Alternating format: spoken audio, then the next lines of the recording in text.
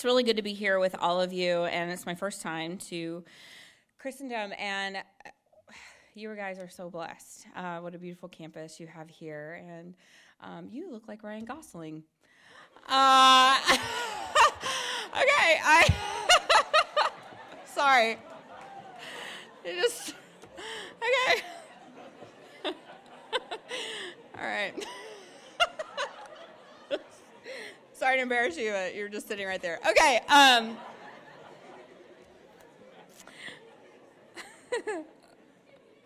that's how the talk's going to go tonight, guys. All right. So, anyway. So I do live in Texas with my husband, Doug, and our 8 children. And I tell people we became pro-life and we couldn't stop breeding, but the truth is that we became Catholic and couldn't stop breeding. So, got to be open to life. So I'm sure a lot of you come from families with a lot of kids, right? How many people are one of 8 or more? Oh my God! Like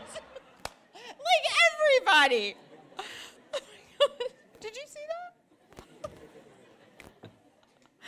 Oh my gosh, that's amazing. I feel like I need to be careful what I say up here because I feel like this thing right here in the middle is a trap door. So like if I walk too close to it, I'm just gonna fall right through the thing. Anyway,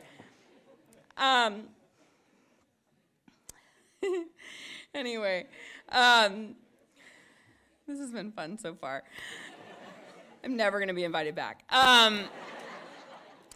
No, so honestly, I want to talk to you guys a little bit tonight, but really what I want to do is I really want to hear from all of you too. So my favorite thing ever is talking to young people, and I also like answering questions from young people because I feel like if anybody is going to make abortion unthinkable in our country, if anybody is going to actually make the difference in our country with making abortion illegal, making abortion unthinkable, really changing the dynamic, changing the culture in our society, it's going to be you guys.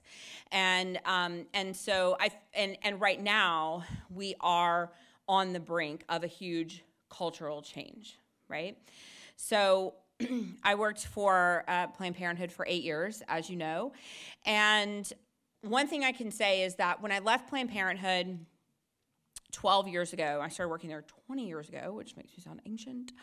When I left there 12 years ago, one thing that they were very, very sure of was that Roe v. Wade was going nowhere. And that was sort of the conversation that we had there. I worked in public affairs for Planned Parenthood. I worked in the political arm of Planned Parenthood for some time, and that was the consensus at Planned Parenthood. That was the consensus at the National Abortion Federation, at the National Organization for Women. All of these groups, they sort of similarly said abortion is going nowhere federally because Roe v. Wade is going nowhere. And now we look just 12 years down the road, and Roe is hanging on by a thread. And I believe that, in the next, it could come tomorrow. The decision could come anytime. Everybody says, oh, it's going to come in June, but it could come much sooner than that. We're waiting now for a decision from the Supreme Court that could essentially overturn Roe and bring this back to the states. And I believe that has happened, of course, because of all the hard work that's been done, by many people in this room. People older than myself, people that have been working on this issue longer than I've even been alive. And of course, we are so thankful for their dedication. But I believe one of the reasons that has happened, that this has moved so quickly in the past 12 years, has been because of people like you. It's been because of your generation. It's been because when I say to you, what's the first picture you have of yourself? You say, oh, I have a picture of myself on an ultrasound, right? When I say, you all have 10 siblings. And so when I say, oh, have you seen a picture of a baby in the womb? You say, oh, yeah, I saw my brother and sister on an ultrasound, right? And so it's people like you, it's your generation, that you can look at a baby on the ultrasound and say, oh, that's the same baby that I'm looking at right now, and it's my brother. And you recognize that science doesn't change. And so you are not the generation of people who right now are out there like my age and people that are older that are now trying to regress science, right? That's not you. That's not your generation. People that are my age and older are now actually trying to make science regressive by saying things like,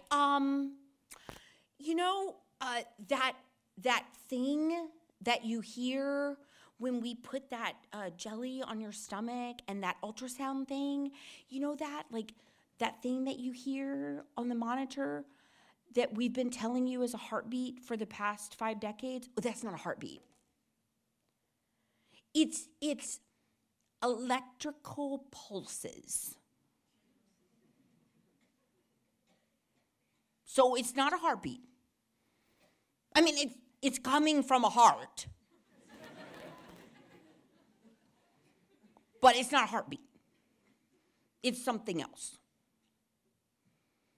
And it's these same scientists who are regressing the science, and they're saying, even though every embryology textbook on the planet will tell you that life begins at the moment that egg and sperm meet, that's actually not true. But see, you guys know better. And your generation knows better. In fact, all of the studies show that it is your generation and the people younger than you that are most affected by the logical arguments against abortion. Because it just makes sense to you. So the most pro-choice group of people right now in the country are menopausal women who can't have children. Or post-menopausal women who can't have children.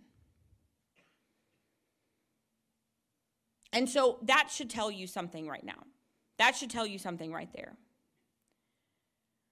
You guys have an incredible influence on our current culture.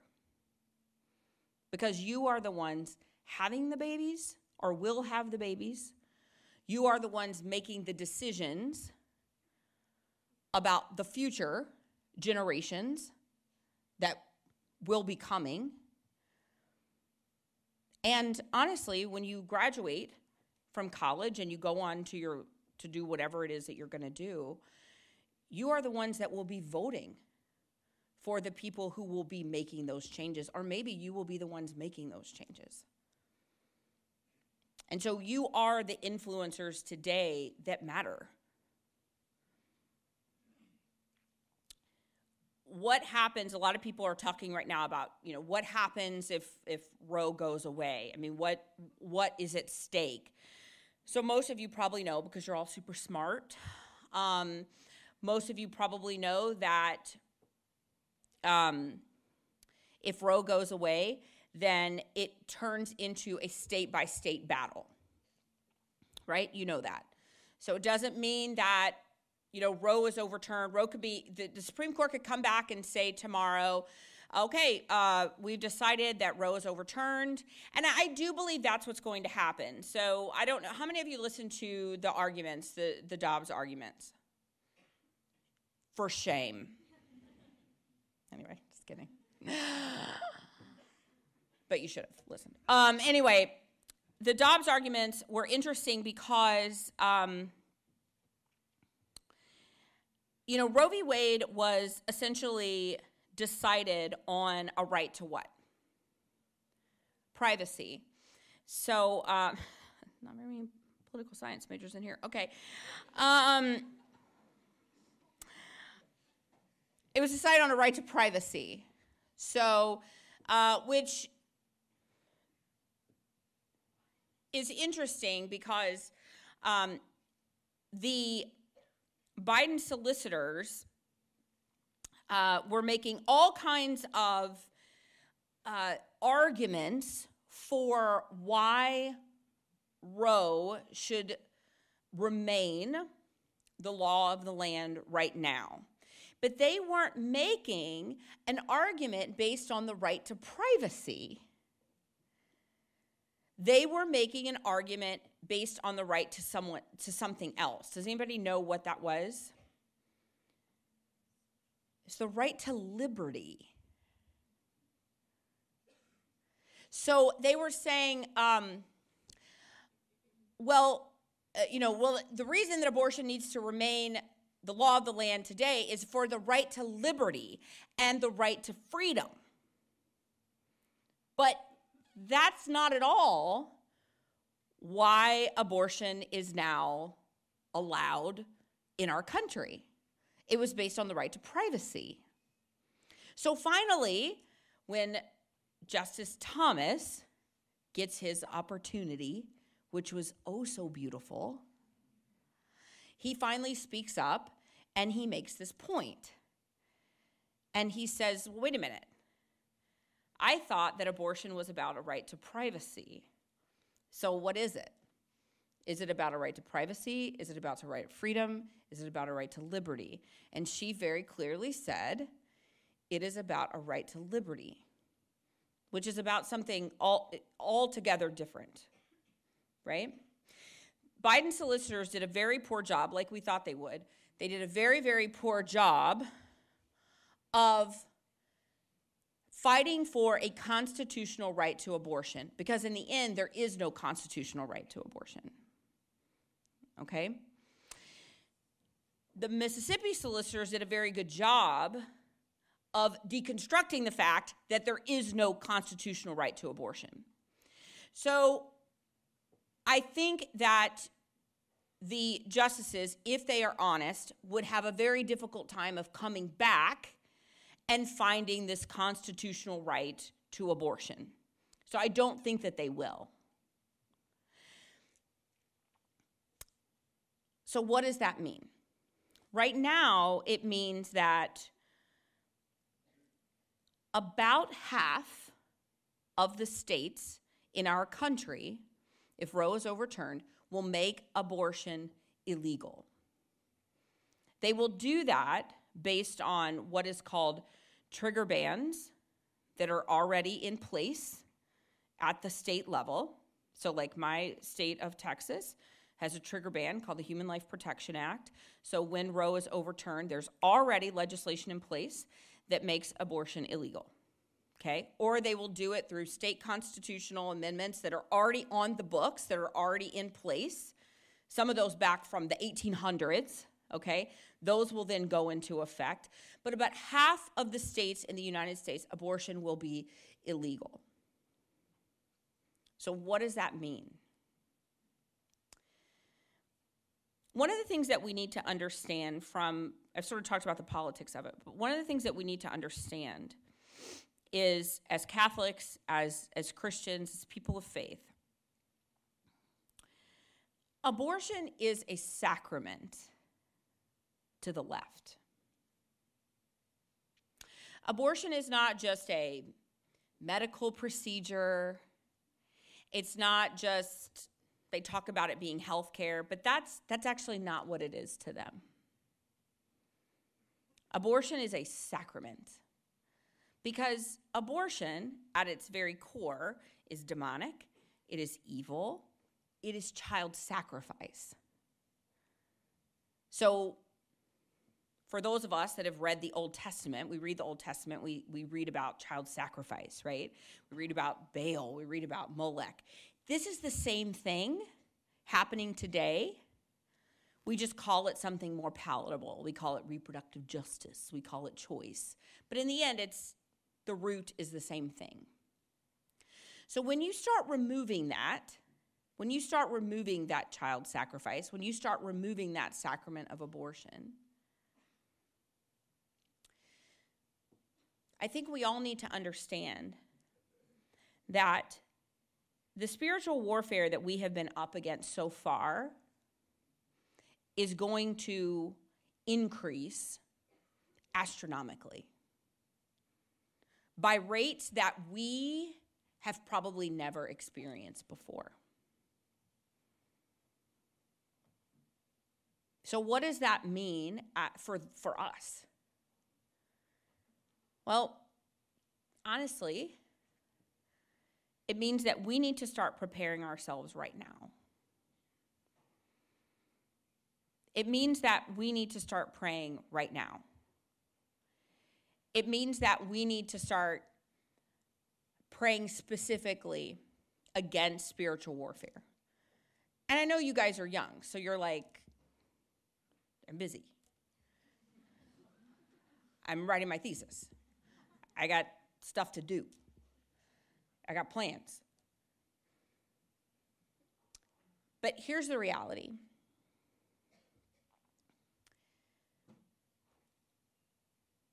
You know, we pray the St. Michael prayer. We talk about spiritual warfare. We talk about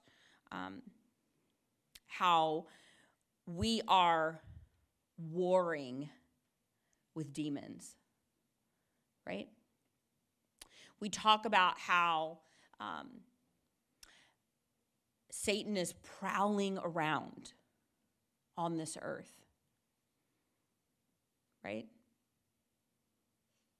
I mean, think about the prayers that we pray. They're intense, right? Think about that prayer specifically. That prayer is intense.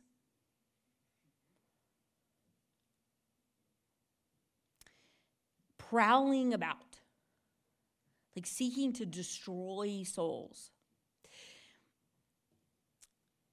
See, Satan's sort of done with me. I mean, I'm not saying that I don't have spiritual warfare in my life. I'm not saying that. That's not true. But, like, he's sort of over it with me. Like, he's had his fun with me, and we had a good time, and he's sort of done. You see, he's not coming for me anymore. These demons, they're not coming for me anymore. They're done with me. They're coming for you.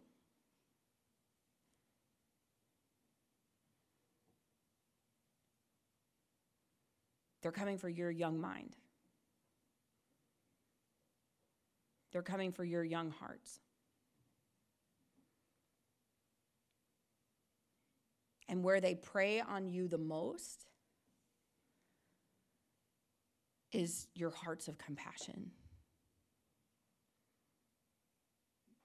And I know that because that's exactly how I got misled.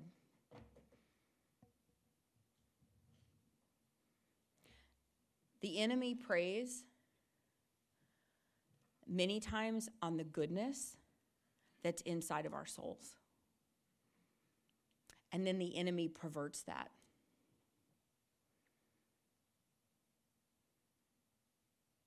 I know that many of you in here, the majority of you in here, you're good, compassionate people, and you care about others, and you care about the goodness of others.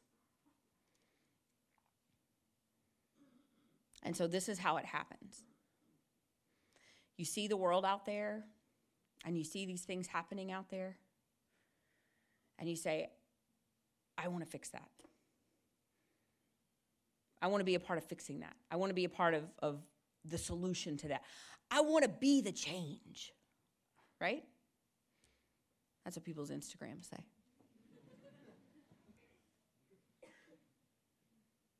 And so you leave here that's very protected. You're very protected here, right? I mean, we got Mary right here.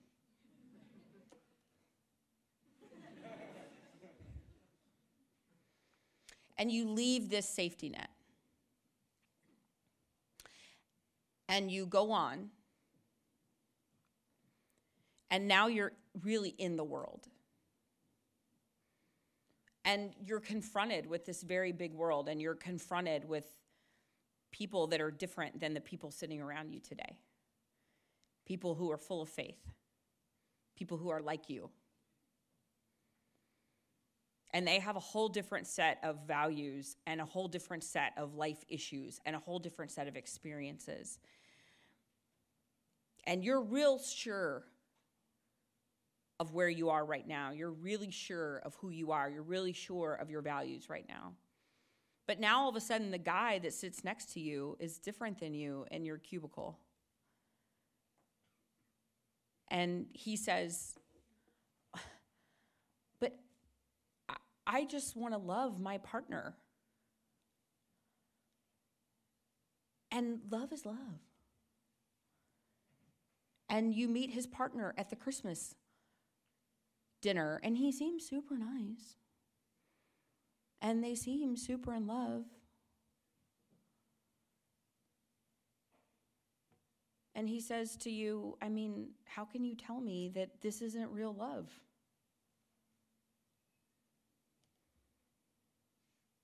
And you're like, I don't know, maybe that is mean.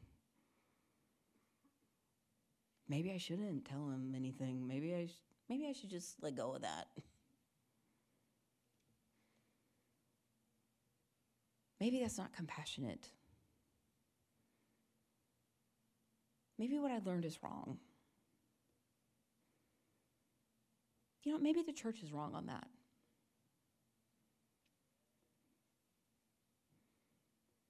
Or you meet a girl one day at work, and she already has 4 kids, and she's super struggling, and she's a single mom. And she got date raped. And she's like, I just cannot have this baby. I don't even know the dad. And you know what? For my other kids, for the sake of them, I cannot have this baby. And I'm so early anyway. I'm only like 4 weeks pregnant.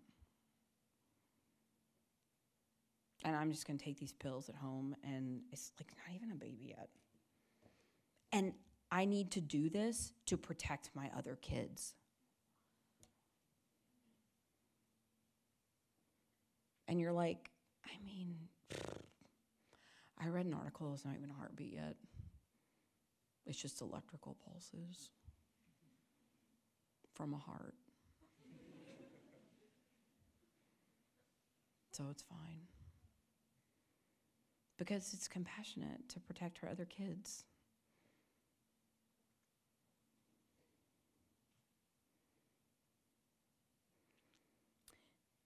The enemy will use your compassion and abuse your compassion. And I was not a theology major. And I don't have a degree in theology. And I don't know, I don't have all the books of the Bible memorized or anything like that. I'm not like a super preacher or anything, but I couldn't be one even if I wanted to. But I know from my own personal experience that sin slips into your life one tiny little compromise at a time. One tiny little lie, one tiny little rationalization at a time. I know that I didn't go to bed one night, this good Christian kid, and wake up the next morning running an abortion clinic. I know that it actually happened just a little bit at a time. None of you would ever think, one day I'm going to run an abortion clinic, but it could actually happen to any of you. Because I was actually just like all of you. I grew up in church.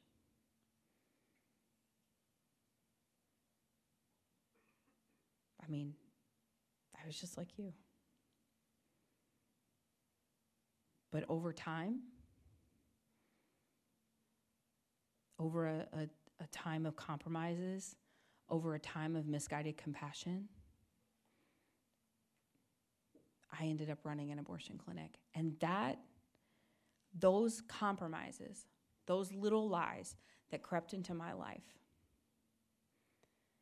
that led me to a life where I have had 2 abortions. I've killed 2 of my own children. And I have helped to facilitate 22,000 abortions.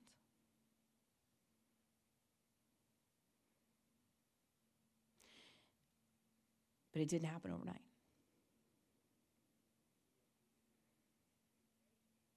It actually started young. It started really right before I went to college. It started with just choices involving immodesty in language, immodesty in behavior, immodesty in dress. And that turned into a breeding ground for attention-seeking behaviors from guys. It turned into promiscuous behavior, which then led to my first unplanned pregnancy, which then just led to a spiral of poor decision-making. The good news, though, is this. If you are on that path, and I'm not dumb enough or naive enough to think that that all of you are these like chaste little angels in here.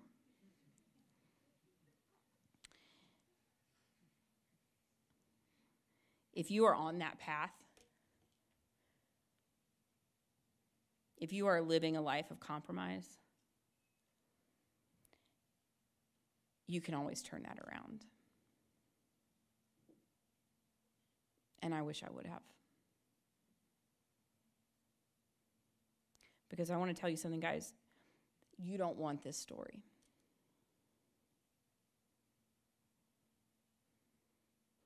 You don't want to be 41 years old and standing in front of a group of young people and telling them that you have killed 2 of your children. That's not the story you want. You don't want the story like mine, where you've helped 22,000 women kill their babies. That's not your story. That's not the life you want. That's not the regret you want. That's not the burden you want to carry. The story you want is that you stayed true to the teachings of Christ. The story you want is that even though it was hard, even though you may have screwed up along the way, you always turned it around and you always turned back to Christ. That's the story you want to tell. Not this one.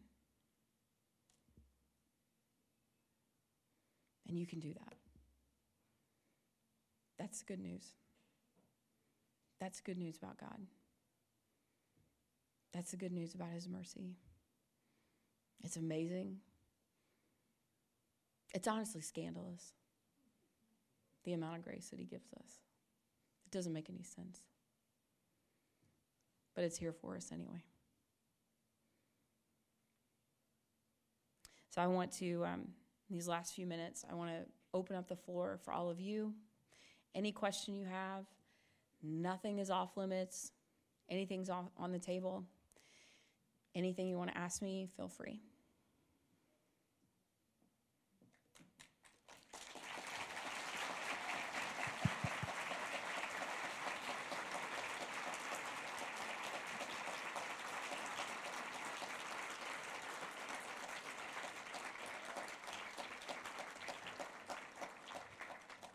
Thank you very much. So we're going to try to do, you guys are too young to know who Phil Donahue is, but if we can kind of line up here in the middle for questions, we'll try to go as far as we can, but we also do have to put a cap on the other end of it. So if you have a question, come in the middle, I'll hand you the mic and we can go from there. Thank you, Abby. That was amazing. So I know a lot of people feel like it's really hard to do, like take actual affirmative action against abortion, like feel kind of trapped in our circles. What is something you think young people could do that maybe they're not already doing to be more proactive against abortion? Yeah.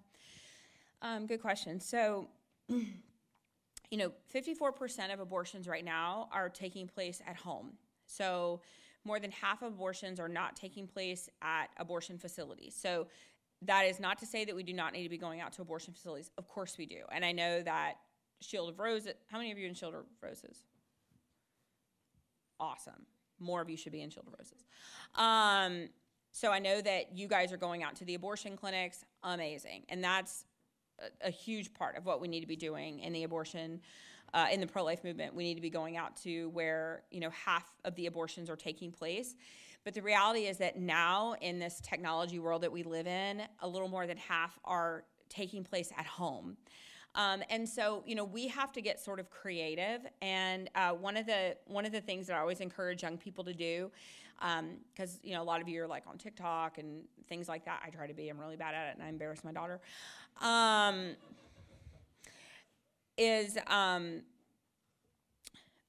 We need to be actively searching for women who are in crisis pregnancies. So one of the sort of interesting things is that nobody has a filter anymore. So when people are in crisis pregnancies, they post about it, right? And they're gonna go thinking about having an abortion or, whatever. They post about this online. They post about it in moms groups. They post about it, in groups on Facebook or, they post about it on Instagram or whatever. And one of the things that has been happening, especially recently, is that I run a crisis line. I run a case management program called Loveline. And if you don't know about Loveline, you should. It's just loveline.com. We're a 24-hour case management hotline for any woman, any single parent, anybody who's in crisis, victims of domestic violence. You don't even have to be pregnant to get help with us. Any crisis, anywhere, anytime, we run a case management hotline for that. And so if you ever know anyone who's in crisis, if you ever, you could be anywhere at a restaurant and the waitress is freaking out about something, you can be like, oh, go to loveline.com, we'll help you. And that happens all the time. So one of the things that pro-lifers have been doing, particularly young people, they've been searching for those posts. They've been getting inside of those moms groups, those parenting groups, and they are actively looking for, they're searching abortion, searching posts like that, pregnant, and they're they're tagging us in those posts and saying, hey, Abby Johnson runs a ministry called Loveline. They would love to help you. You don't have to have an abortion. And you'd be amazed at how many of those women are calling us and saying, I'm considering an abortion. Can you help me? Because we pay moms rent. We'll buy them a car. We'll pay their utilities. Anything they need in order to prevent them from having an abortion, we'll do it. And a lot of times, 75% of women having abortions are doing so because of financial constraints. So if we can lift that financial constraint, the majority of times they won't have an abortion. And so that's what our ministry does. And so that's one of the ways that I encourage young people to really get involved, is to actively be looking for those posts online, to be actively tagging your local pregnancy center or Loveline or whatever, and letting women know that there is another option. You're welcome. Hi. Hi. Thank you so much for coming. I've followed your work for a while now, and I'm a very big fan. Thanks. But I was wondering, what is the most difficult pro-choice argument you've ever had to refute, and how would you refute it? What's the one you've heard that's been most difficult? Probably the one where women are like, I know it's a baby. I know that there's a baby there, but I don't care. My job's more important. Yeah. Yeah, I would say that's probably the most difficult too, is when they're just like, oh, I know it's a baby. I know it's a baby and I don't care. I know it's a baby. I'm killing it anyway. Usually in those situations, that probably is the most difficult. What do you think? You think that's probably the most difficult? Yeah, and that is difficult because that's just really a callousness there in their own heart. And there's not a lot of things in those situations that we can say that, I mean, a lot of times that's just like, Holy Spirit, activate. You know, like, I mean, a lot of times there's just not a lot we can say. One of the things I do use, though, in those situations is to try to show them how important their life is. Because I'm just going to get really honest with you guys, because I haven't been up until now, is women nowadays, and I've noticed this over the past 10 years, as abortion activists have become a lot more brazen, as the availability of the abortion pill has increased, this whole idea that women are choosing abortion because they're so distraught and it's so hard for women to make a decision to have an abortion, that's just really not the case anymore. I mean, I don't know if y'all saw it. I mean, there was a woman that literally took an abortion pill on national TV a few weeks ago. At the Dobbs case, I was there on the steps of the Supreme Court. There were women taking abortion pills on national TV. You know, women are now accessing abortion pills and keeping them in their, when they're not even pregnant, they're just keeping them in their medicine cabinet just in case they get pregnant. We don't live in times anymore where abortion is such a difficult decision for women to make and they're just agonizing over it anymore. That's just not the reality anymore. I mean, women are very brazen about their abortion decision. They're very proud of the fact they've had abortions. We're now living in times where it is not uncommon for women to have 3 to 10 abortions. Abortion is actively a form of birth control for women, whereas just 15 years ago it was not that way, but it is now. And I think that just shows the overall callousness of our society. I think it's just selfishness. I mean, women generally have abortions because of selfish reasons. And nobody really wants to say that, but I mean, that's just the truth. Women have abortions because of selfishness. I did. That's why I had my abortions. That was being selfish.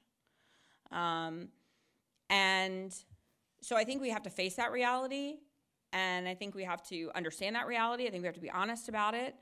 So when I'm talking to a woman who says to me, you know, well, I mean, yeah, it's a baby, I don't care. Where I think we're going to hear more and more of that. I usually talk to her then about herself. I say, you know, okay, but have you thought about how abortion is going to affect you? Have you thought about the potential damage that abortion could do to your body? So let's not think about the baby. Obviously, don't care about the baby. Let's not think about the baby. I mean, you're doing this for yourself, right? So let's talk about you. Have you thought about the damage this could cause? Have you thought about the fact that women who have abortions have an increased risk of breast cancer? Have you thought about the fact that many women who have abortions, they perforate their uterus? I mean, maybe you want to have babies in the future. You may not be able to. We have a website actually that's called checkmyclinic.org, and we have a list of all of the public inspection reports from around the country, of failed inspection reports of these abortion facilities. So a lot of times I'm like, where are you going to get an abortion? Let me look up their inspection report. So I can show them, like, they're not even sterilizing their instruments. You're going to allow this clinic to put dirty instruments inside your body? Like, disgusting. Like, don't you value yourself more than that? Don't you value your body more than that? Like, don't even think about the baby. Like, let's think about you. Like, what is this doing to you? And then, honestly, I just pray for them. And it's just a situation where, you know, I mean, I don't stop myself from talking about their baby at all. Like, I don't stop myself from still humanizing their baby, talking about their baby, because their baby is still truly the primary innocent victim here. I just spit everywhere.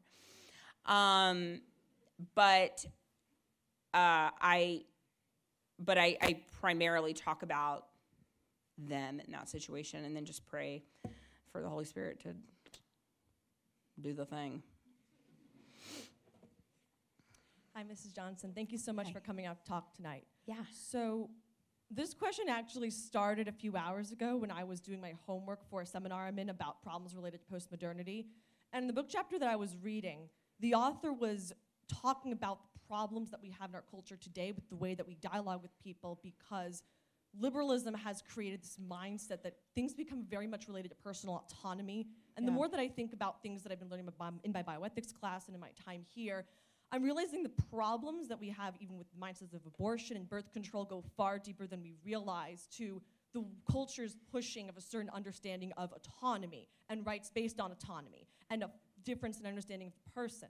And I'm concerned that while it's great if Dobbs comes through and Roe v. Wade is overturned, I'm afraid that's just going to be a Band-Aid on the problem, because looking at the media's coverage of it, there's still very much of an argument for abortion, birth control are still okay, because my rights are important and it's my rights. And what struck me most in this chapter I was reading was the author was saying how we can't keep talking past each other, because if pro-abortion advocate is coming from a perspective of, well, I have the right to do what I want with my life, even if you're using their rights language, which we see very often trying to focus on your autonomy, which sometimes is a tactic to go, it doesn't build the true conversion of hearts. That's the concern that I have as a Catholic going out into the world.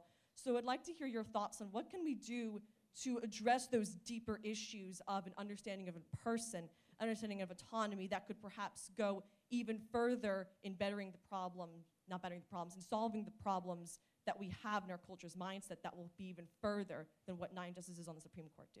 Yeah. You're like real smart, huh?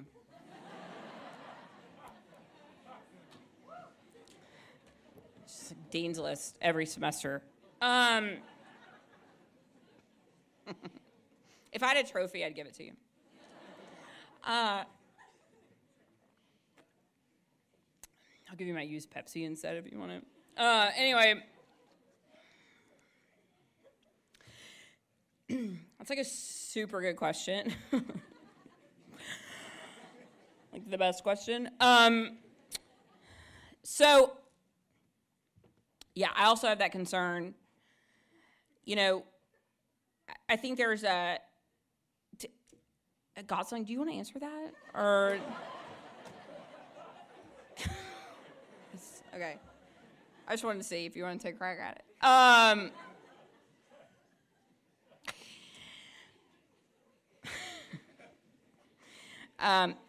It's a really good question. It's actually a very honest concern. We know that, I think there's been for a long time, there's been a debate whether, you know, politics is downstream of culture or culture is downstream of politics. Where are you so I can look at your face? Okay, right there, okay. I think, I'm not sure that it's an either or. I think it's a both. You know, there were a lot of women that would come into our facility and they would say, I've always thought abortion was wrong, but it's legal, so it must be okay. I think that we're at a time right now where there is so much division in our country, in our society. I think we do have to be concerned about talking over people. I think we do have to be concerned about dehumanizing people and people that disagree with us. I think we do have to be concerned as pro-lifers that we don't fall into that cycle, because then we essentially start doing to our opposition what we accuse them of doing to the unborn, right? And that's dangerous. So we don't want to do that. I think that you know, conversion definitely is best had and definitely comes when we, you know, with one-on-one conversation. And I think that's truly just in my work, that's generally where we see it happen. But I think the way I would probably answer that question is, I think that we have a very good example set for us through Christ. That sounds super Sunday schoolish, but it's true. When we read our Bible, which we do as Catholics, contrary to popular belief, when we read our Bible and we look at conversations with Christ, people, when we read those, a lot of times people would ask Jesus a question, and he would respond how? With a question. And so I feel like a lot of times in our society, particularly with people who are opposed to our beliefs, a lot of times people will come at us and, we're saying like, oh, I'm pro-life, or, whatever it may be, or whether it's about legislation or whatever it is. And they come at us in a very angry way. And then we become defensive and we're like, stop killing babies, or whatever. And instead of using it as a moment to seek out conversion for that person and looking at eternal conversion as well, right? So, I think that a lot of times, when somebody comes at me like that, and I'm not the best at doing this, trust me, I'm on social media too. But I think a lot of times when people, come at us like that, the best way to respond to them, instead of immediately going like to the political way or whatever, is to say, why do you support abortion? What drew you to the conclusion that abortion is acceptable? And to sort of start asking these open-ended questions, because what I find most often is that people who support abortion have a story. Most of us have a story for why we don't support abortion or why we do support abortion or whatever. But almost always people who do support abortion have a story. And a lot of times it is that they themselves have had an abortion, or they know someone who has had an abortion, or their mom had an abortion. Someone in their life has had an abortion. They drove someone to the abortion clinic. Someone in their life was raped and had an abortion. It's usually a difficult story for them to share. And I feel like if we start asking questions, we can oftentimes get to a hurt in their life that they're experiencing. And it's at that moment when we can uncover a hurt that we can talk to them about how to heal that hurt. And that's really what Christ wants for all of us, is to be healed from our hurts. And once we can get to that, and I'm not saying it's going to happen in one conversation, okay? And I'm not saying it's going to happen in an Instagram feed, okay? I'm just saying that, I have a great example of this. I had a girl, she was 18, she came at me real hard in my Instagram messages and was like, you're an idiot, bleepity bleep, you're a traitor to women, bleep bleep, and I hate you, bleep.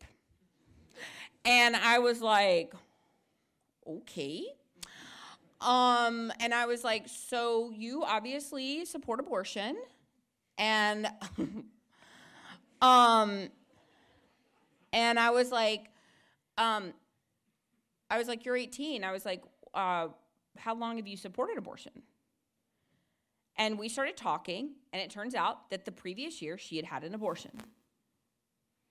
And we started talking. Now she's sending me all these articles about how terrible abortion is. That took place over a week of dialoguing back and forth. But it started with a question. And now the last conversation I had with her, this is like, we've been talking for like 6 months now. Now she's like asking me how she volunteers at a pregnancy center. So the process can be long. It can take time, but if we really truly care about the infinite dignity and worth of people, then that time matters. And that time is an investment that we should be willing to make in people. Thank you so much for your speech. It really Enjoyed it. Really appreciated your time here. So I kind of have a two-part question. My first question is, so what would you recommend for somebody who is around a lot of non-Catholics who definitely have no qualms about sharing that they do not believe the same thing as we do, and you find out that one of them is expecting and may or may not have an abortion? If you don't have a relationship with them, how do you sit down and have a conversation with them? My second part is, what is the difference between pro-choice? Okay, hold on. Let me answer that first because I'll forget. Sure. So first of all, I think the most important thing that we do when somebody tells us that they're pregnant is that we celebrate. And we celebrate like big, you know? That we're like, oh, congratulations! You know, like, I'm so excited for you! Like, I think that's, no matter the situation, like, no matter if it's like our arch nemesis. Like, if somebody comes up, I don't care if they're 15 years old and they're unmarried and it's a terrible situation. If somebody comes up to me and they're like, I'm pregnant, I'm like, congratulations, you got a baby. Like, I'm excited for them, right? Like, I want to celebrate in that with them. Even if they're coming to me and they're like, I'm pregnant, I'm like, congratulations. Like, this is exciting, right? So that's one thing. But I think that humanizing someone's child is a really, really important first step of helping them understand the dignity of their child in the womb. And helping them understand that we see the value of their child even if they don't is a really, really important step. And then they may be like, oh, no, I was considering having an abortion. And then he's like, what? Why? What? Wait, why would you do that? Like, I support you. I have friends that can support you. Why are you considering an abortion? And again, asking that question, like, what's going on? Like, tell me what's going on in your life. Why would you do that? Let me help you. What support do you need? Is that answering your question? Okay, good. Okay, second question, go. What is the difference between pro-life and pro-choice, and what is the lie behind pro-choice? I mean, so some people in here maybe disagree with me because you're a bunch of Catholics, but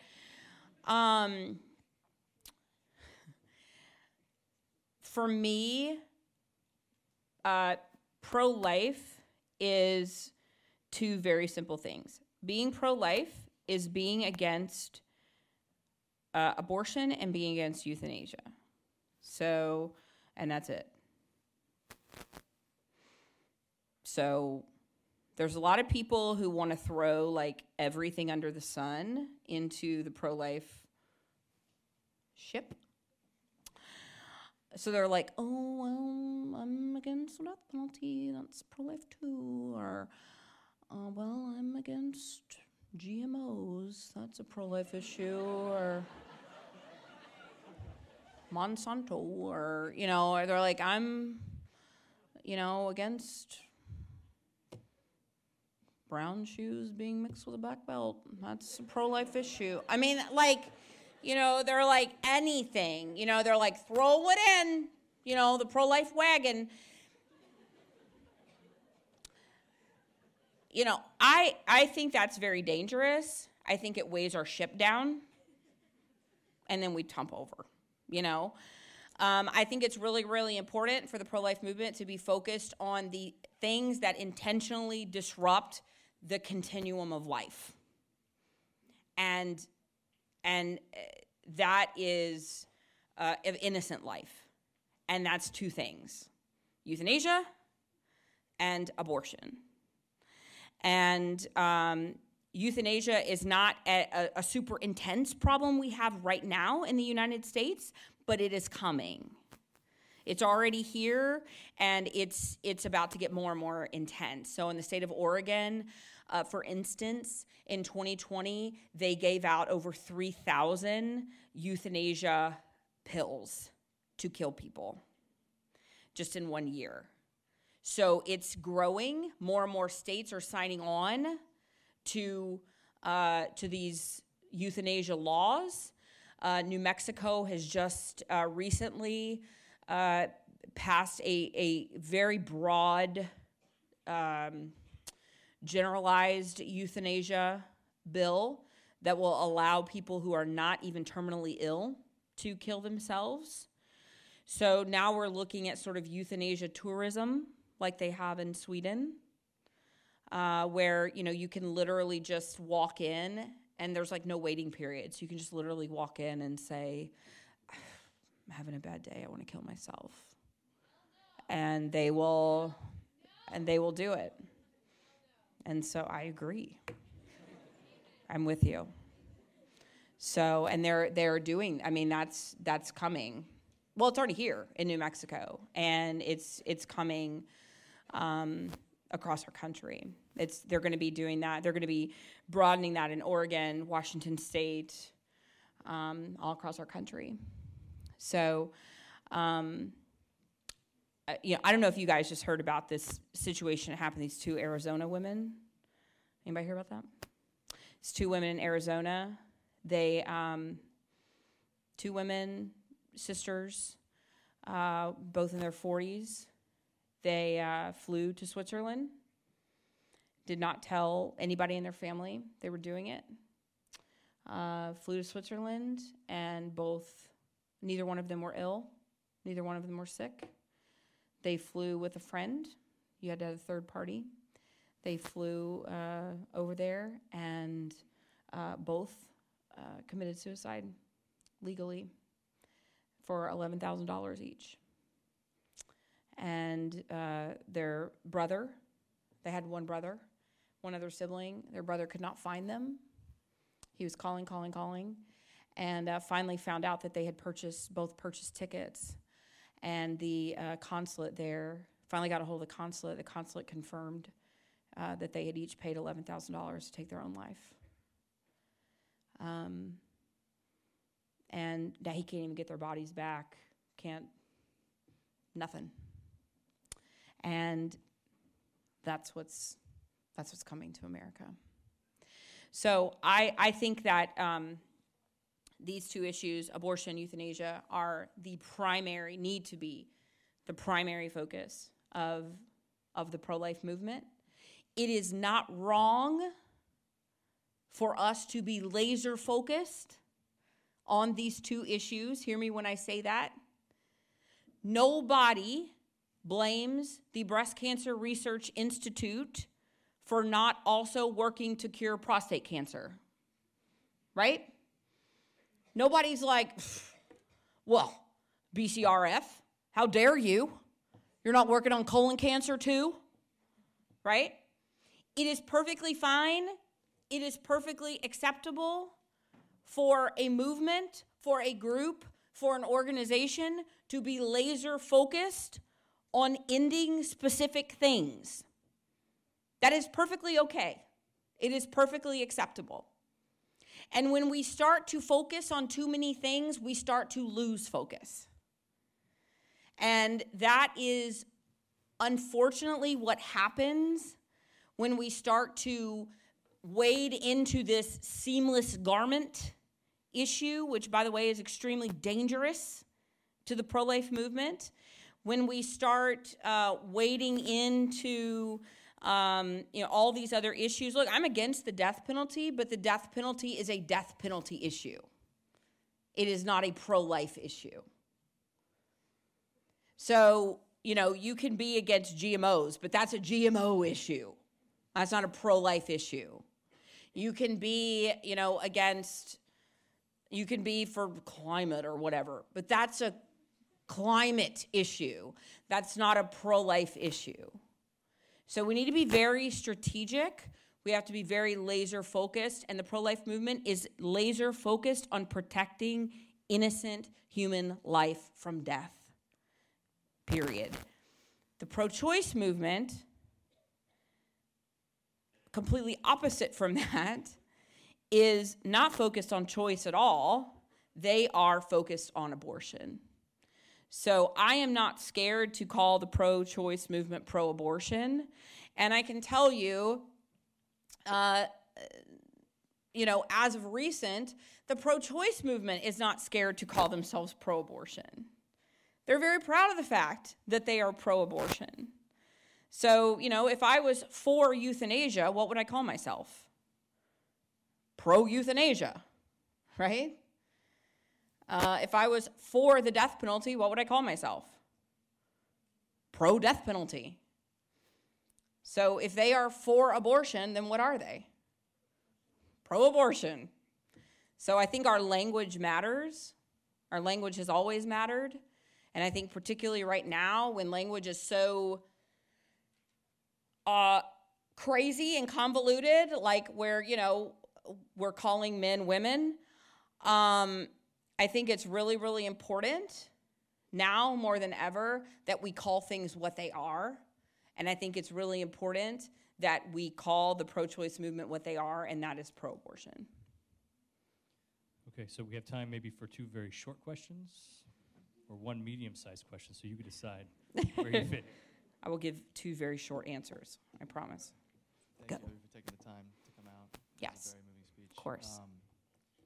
My big question is, when you finally made that one decision to get out of the entire abortion industry, what was the driving factor that led you to make that decision? Because ultimately there's a lot of people who don't, that are still there. And what was the emotion that went behind it? I think really the driving factor was, I knew that a couple things, but the short answer is that I had a really great support system behind me. I had a husband that had always been pro-life. I had amazing parents who were pro-life. I had a really great support system backing me. I had this pro-life organization that I knew was going to support me. I don't mean support me like in a financial way. I just mean like supporting me emotionally. I knew that I had an education. I had a master's degree. I knew that I could be a counselor if I wanted to be. So I sort of had this like backup plan, but I knew that something had to change in my life. Like I knew I could not stay there any longer, because for that week, like I saw the abortion on Saturday and I went back to work on Monday, and for that week I was like, I'm going to change Planned Parenthood. That's what I thought. Like I was like, I'm high enough here where I'm going to make them not an abortion provider. And that's like literally what I thought. I was like, in this week, I'm going to work here, and I'm going to make them forget about abortion. Like, that's really what I thought. And so, like, I went back, and I was like, all right, how do I do this? So every day, like, I would go into work, and I was, like, they'd start talking about abortion. I'd be like, but on other topics, let's talk about something else, And they were like, what? Like, why? Why would we do that, And I was like, but how can we reduce abortion, And they're just like, what has happened to you, And that didn't really work the way I thought it was going to. And so then I went through another weekend, and my husband was like, this is like, something's wrong with you. Like, you're not going to be able to change them. And so I'd already made a decision I was going to leave, but I was not going to leave until I had another job, because my husband was a teacher and didn't make any money, and I made a lot of money. And so I was like, I need to find another job first. And but then on that Monday when I went back, I was sitting in my office, and I was like, well, it's fine. I'm just not going to participate in abortion anymore. But then when I went back, I was looking out my window, and there were all these women like walking out of my clinic with little bags, and I knew that was the medication abortion pill in the bag. And I was like, even if I'm not in the room with them, like, I'm still participating in abortion. I'm still getting paid from abortion. My paycheck is still coming from these dead babies. Like, I'm still a part of this system. And that's why I was like, I have to leave. And so I just knew, like, I could not be a part of it anymore. And so that's when I left, and we were, like, poor for a long time. And, it was fine. But I was happy. And I was, like, done with that. And that's when, like, just God really convicted me, like, you cannot compromise with evil. Like, when you see evil, the Bible's clear, like, you must flee from it. And I had seen evil, and I just knew I had to flee. Hi, thank you for being here. My question is in what this issue tends to be portrayed as very much a women issue. Yeah. And so how can young men be able to make an impact in the pro-life community? Yeah, great question. So, you know, you're right that this does come across. It has been seen as a women's rights issue because that's what radical feminists has made you. That's what they have made you believe, that it's a women's rights issue. But the bottom line is that this is a human rights issue, and radical feminism has done. I'm not going to go into this because this will be a long answer, but radical feminism has done such great damage to our society. And one of the greatest infractions on that has been sort of wheeled against our society because of radical feminism is that it has silenced men in many, many ways. And I think the most pervasive damage is that it has told men that when it comes to the life of their children, they are to have no voice and they are to sit down and shut up. But that is the exact opposite of what we need men to do. In fact, men are the greatest influence in the lives of women in whether or not they have abortions. And in fact, I can attest to this. I mean, I go out and sidewalk counsel and pray in front of our local abortion facilities in Austin. And I can be out there with, and I've got a good story to tell on the sidewalk, right? But I can be out there, and then there's this guy named Marty, okay? Marty perpetually needs a haircut.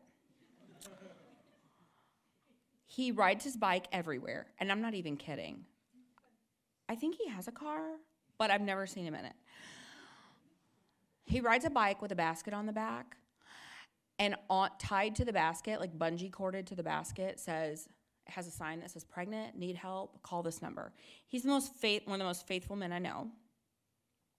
Marty's great, right? But he's not a looker.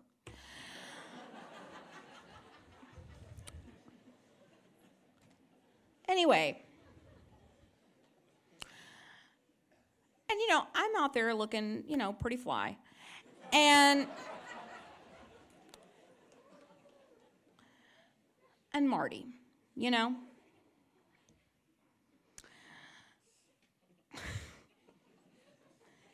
and I can reach out to a woman, and Marty's there. 9 times out of 10, she's going to go to Marty. What? But I'll tell you why. Because women having abortions almost always have been greatly failed by men in their lives. And they have been told by men that the decision is up to them, that it's their body, so they have to make the final decision. When all these women really want is a strong man in their life to stand up and say, "You don't have to do this." All they really want is that knight in shining armor to ride alongside of her and to say, "You know what, girl, we got this." They want that Ryan Gosling meme. That's like, "Hey, girl, let's have that baby." That's what they want. You know it, ladies. That's what you want,